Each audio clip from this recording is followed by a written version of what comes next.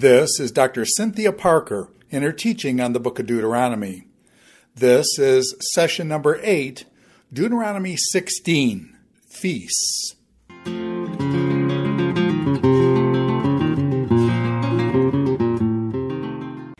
We are starting chapter 16 in Deuteronomy, which means we get to talk about food, which is one of my favorite topics. I love this topic. I think food is amazing. I was a chef in a former career prior to studying Bible, and I come from a family who loves to talk about food. So sometimes we get up in the morning, we decide what we're going to have for dinner, and then we back our way up to so that we know what to have for breakfast, so that we're ready for dinner. Right? So food is a vibrant part of our conversations. And I bet it's probably the same with you. We all have, no matter which nationality you are, we all have food that speaks to our soul, right? We have food that when we are the most homesick, we want to eat this bowl of noodles, or we want to eat mom's lasagna, or we want to eat my brother's steak on the grill, right? There's something that speaks to It goes back to the basic nourishment of us. So food can be very powerful. And food, like place, food can hold memories for us. So I bet if I were to sit down around a table with you and ask you about the last feast that you had at your house, what were you celebrating? Who was there? Did your mom bring her special dish? Is your brother known for his cherry pie?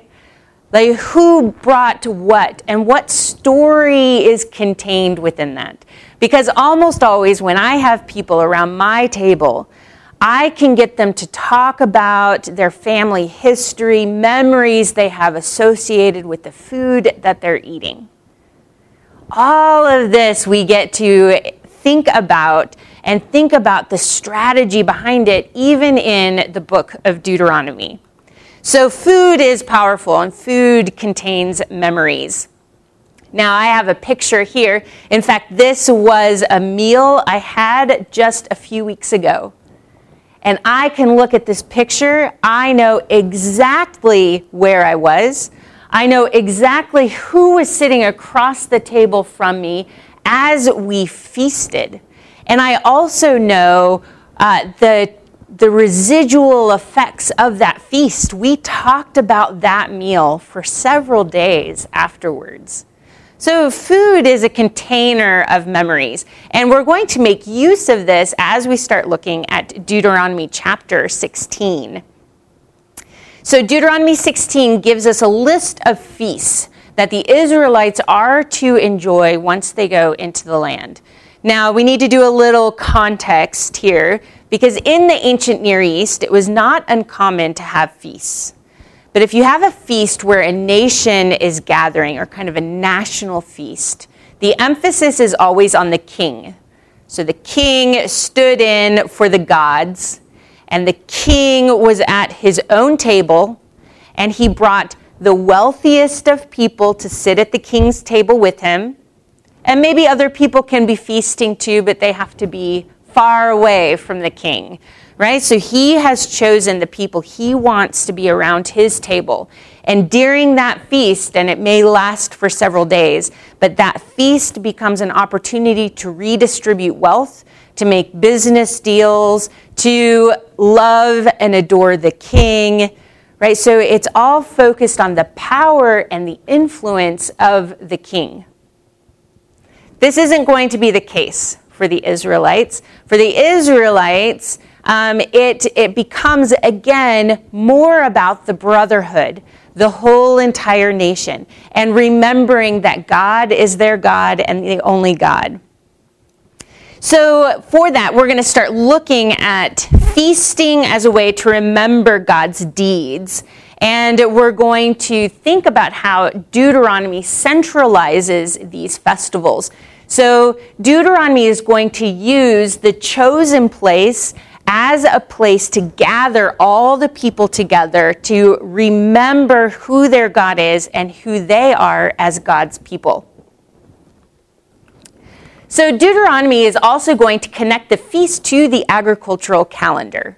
So open with me to Deuteronomy chapter 16. And while we do that, I'm going to put the agricultural calendar that we already looked at in a previous lecture, I'm going to put it back up on the screen. So we talked about the rainy season, the dry season. We talked about the activities that the farmer goes through in the course of this academic calendar. So with this in mind, I'm going to start reading in chapter 16. So it says, "Observe the month of Aviv and celebrate the Passover to the Lord your God, for in the month of Aviv the Lord your God brought you out of Egypt by night. You shall sacrifice the Passover to the Lord your God from the flock and of the herd in the place where the Lord chooses to establish his name. You shall not eat leavened bread with it. 7 days you shall eat with it unleavened bread, the bread of affliction, for you came out of the land of Egypt in haste, so that you may remember all the days of your life, the day when you came out of the land of Egypt. For 7 days no leaven shall be seen with you in all of your territory, and none of the flesh which you sacrifice on the evening of the first day shall remain overnight until morning." Right, continues to go on, basically giving some of the rules of Passover and unleavened bread. Now, the idea of Passover, we met up with this, right, first in the book of Exodus. In fact, each of these 3 feasts that we're going to talk about here in Deuteronomy are mentioned in Exodus, in Numbers, in Leviticus, and in Deuteronomy. They all explain the feasts in slightly different ways. In other words, it's not a word-for-word quotation of each other, but they contain the same memory. So here in Deuteronomy, we have Passover and the Feast of Unleavened Bread. They seem to go together, although quite distinctly, Passover is the meal that is had, and whatever animal has been sacrificed for that meal, the meat is consumed in that night. And then for 7 days, we have unleavened bread so that we remember Egypt and leaving Egypt. Now, the month of Aviv, what does that mean? Well, the month of Aviv, the Israelite months are not exactly the same as the months as our modern day calendar designates them. It is a moon calendar instead of a sun calendar, so the dates kind of shift around just a little bit. We find in other rules about the Passover, and if you read the Exodus story, in Egypt, the people were just getting ready to harvest barley. And in some of the other designations for when is Aviv, it is when you are harvesting the barley. So if we look at our agricultural calendar, when is barley harvested? Well, it's the first product out of the ground, and barley is harvested in March or April. So at the end of the barley harvest, sometime around here in March and April, this is our first festival. So our first festival is partnered with the very first produce that comes out of the ground. Okay, so the second festival. In verse 9, it says, "You shall count 7 weeks for yourself, and you shall begin to count 7 weeks from the time you begin to put the sickle to the standing grain. Then you shall celebrate the Feast of Weeks to the Lord your God with a tribute of a free will offering of your hand, which you shall give just as the Lord your God blesses you. And you shall rejoice before the Lord your God, you, your son, your daughter, your male and female servants, the Levite who is in your town, and the stranger, the ger, and the orphan and the widow who are in your midst, in the place where the Lord your God chooses to establish his name. You shall remember that you were a slave in Egypt, and you shall be careful to observe these statutes." So after you celebrate Passover and the Feast of Weeks, you have 7 weeks to count, and that gets you roughly to the area of May, the time period of May, which means right towards the end of the wheat harvest, you are celebrating the Feast of Weeks. And in Deuteronomy, this is a purely agricultural festival.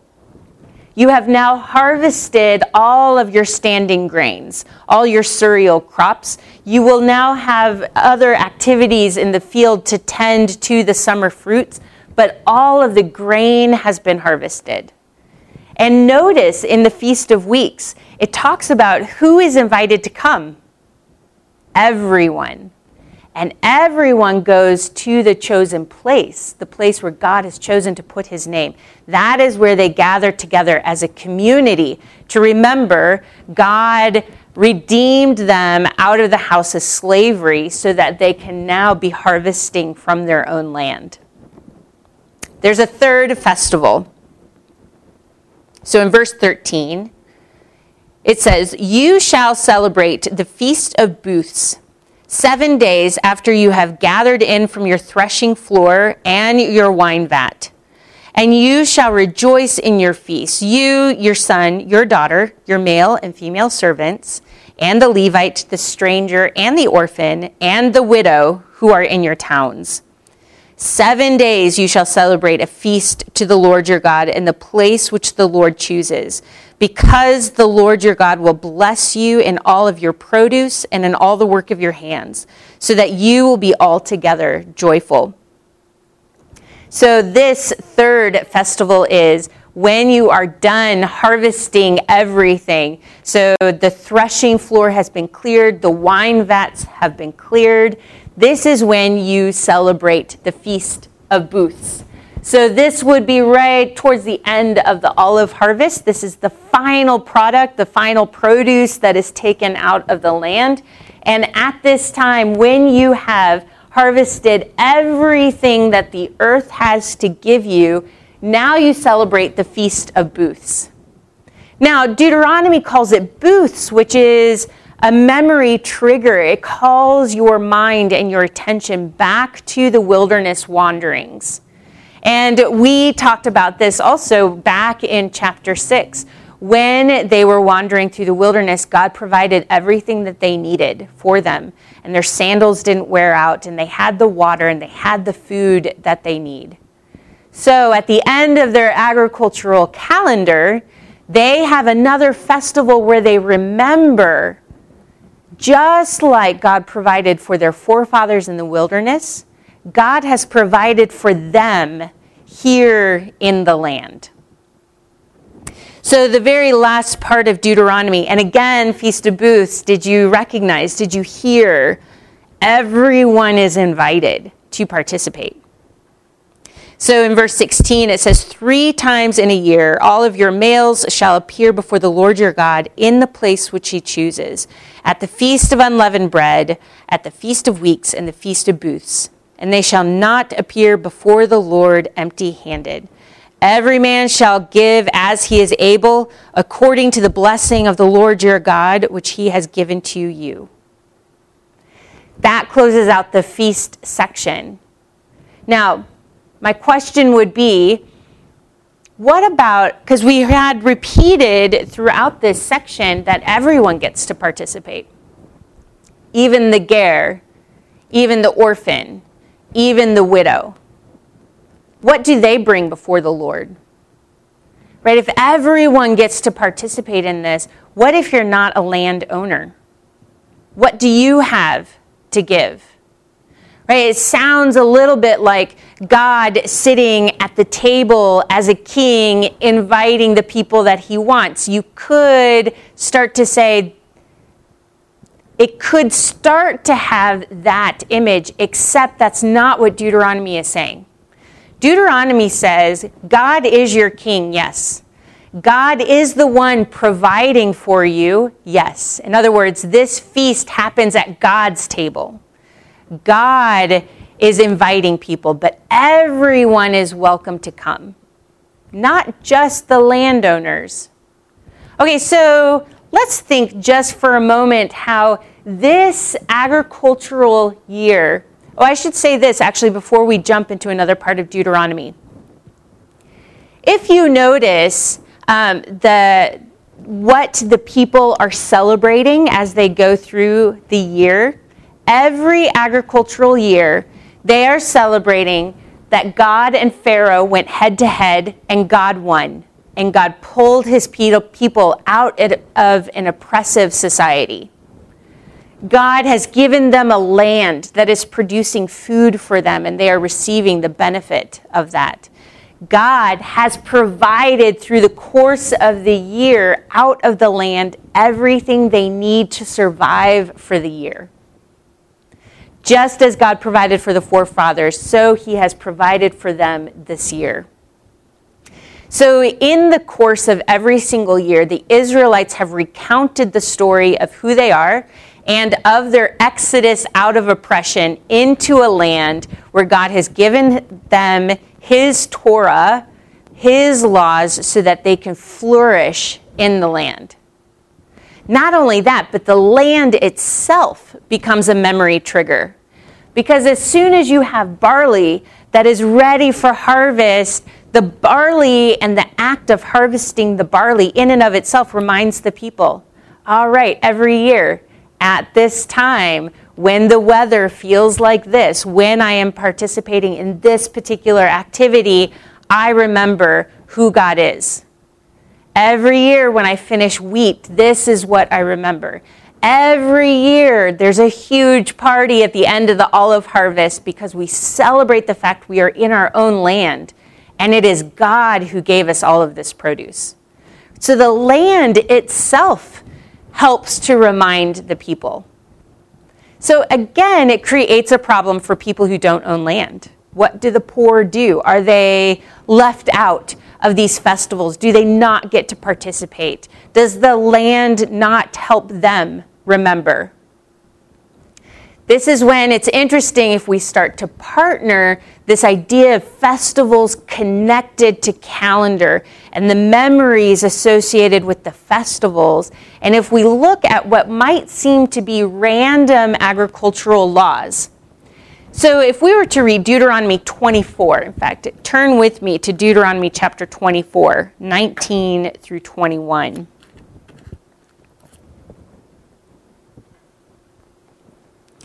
So in verse 19, it says, "When you reap your harvest in your field and have forgotten a sheaf in the field, you shall not go back and get it. It shall be for the alien, the orphan, the widow, in order that the Lord your God may bless you in the work of your hands. When you beat your olive tree, you shall not go over the boughs again. It shall be for the alien, for the orphan, for the widow. When you gather the grapes of your vineyard, you shall not go over it again. It shall be for the alien, the orphan, and the widow. You should remember that you are a slave in the land of Egypt. Therefore, I am commanding you to do this thing." So now this is interesting if we pull out these laws and we say there are agricultural laws that are there not only to supply the dignity for people who are poor, so that the orphan, the widow, the foreigner can come through and work and sustain themselves. So there is a dignity in the work, and there's a generosity on the behalf of the landowner. And there is a required self-editing, right? It's, in other words, the owner of the field cannot pillage everything that it can and harvest to the depths of what the field can give him. He takes what he can, and then that little extra bit of margin is left over for the poor, for the orphan, for the widow. This does another thing, though, because you will have noticed as I read those verses, those were laws related to the standing grain, the summer fruit, and the final olive harvest. So let the poor harvest from the edges of the field. And now when everyone gathers at the chosen place to celebrate Passover, everyone has something to bring. Let them come with the Feast of Weeks. They now also have wheat they can bring. It might be very small, and a landowner's offering might be very large, but they have something. And in other words, the land, every barley harvest, every wheat harvest is now also triggering the memory of even the people on the margins of society. Same thing with the olive harvest. So leave olives in the trees. Let them go through and harvest the olives. And now as the entire community is getting ready to enter into this great big huge feast to celebrate all God has given, even the poor have an opportunity to contribute to that as well. Now, a few concluding thoughts as we look at Deuteronomy 16 and we think about feasting and identity and storytelling that Deuteronomy is telling the people to do. The people get to benefit from the harvest only because God is the one who redeemed them out of Egypt. We saw again, everyone gets to participate. Male, female, slave, landowner, the Levites who don't have land, a land inheritance of themselves. Everyone gets to come. And we see that God is the one who sits at the head of the table, providing in abundance for everyone. And God calls his people to act in such a way that everyone gets to gather with him at the same table. This is also quite interesting when we think of the fact that Deuteronomy centralizes all of these festivals. So everyone goes to the chosen place to have these festivals. Because one more thing it does is in that idea that there are cities scattered all over, that there are people on the coastal plain, that there are people, farmers up in the hill country, that there are people down in the south. Everyone's receiving different amounts of rain. They all have different types of context for daily life. And yet everyone leaves their cities and villages behind in order to go and remember they are one people group who shared the same story of who their God is. It also forces people out of the context that gives them their identity. Right? Oftentimes the places where we live give us the identity with other people who are around us. We are known by our community. So the wealthy landowners, the not so successful landowners, the orphan who is growing up. And yet when everyone leaves their cities, their villages, and goes to the chosen place, they are all equal before God. And so again, they're leaving behind stereotypes, how other people have judged them, to have an opportunity to say, I belong to this story. This God is also my God. And my God has provided a way for me to come and to feast and to celebrate with him. And then every single year, the people rehearse their story before God. They come to his table. They eat from his table, recognizing that it is his provision for them. We will next, in the next lecture, go into the rest of chapter 16, chapter 17 and 18, to talk about the leadership for the Israelites.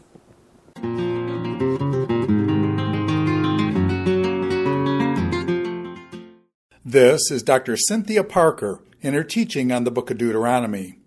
This is session number 8, Deuteronomy 16, Feasts.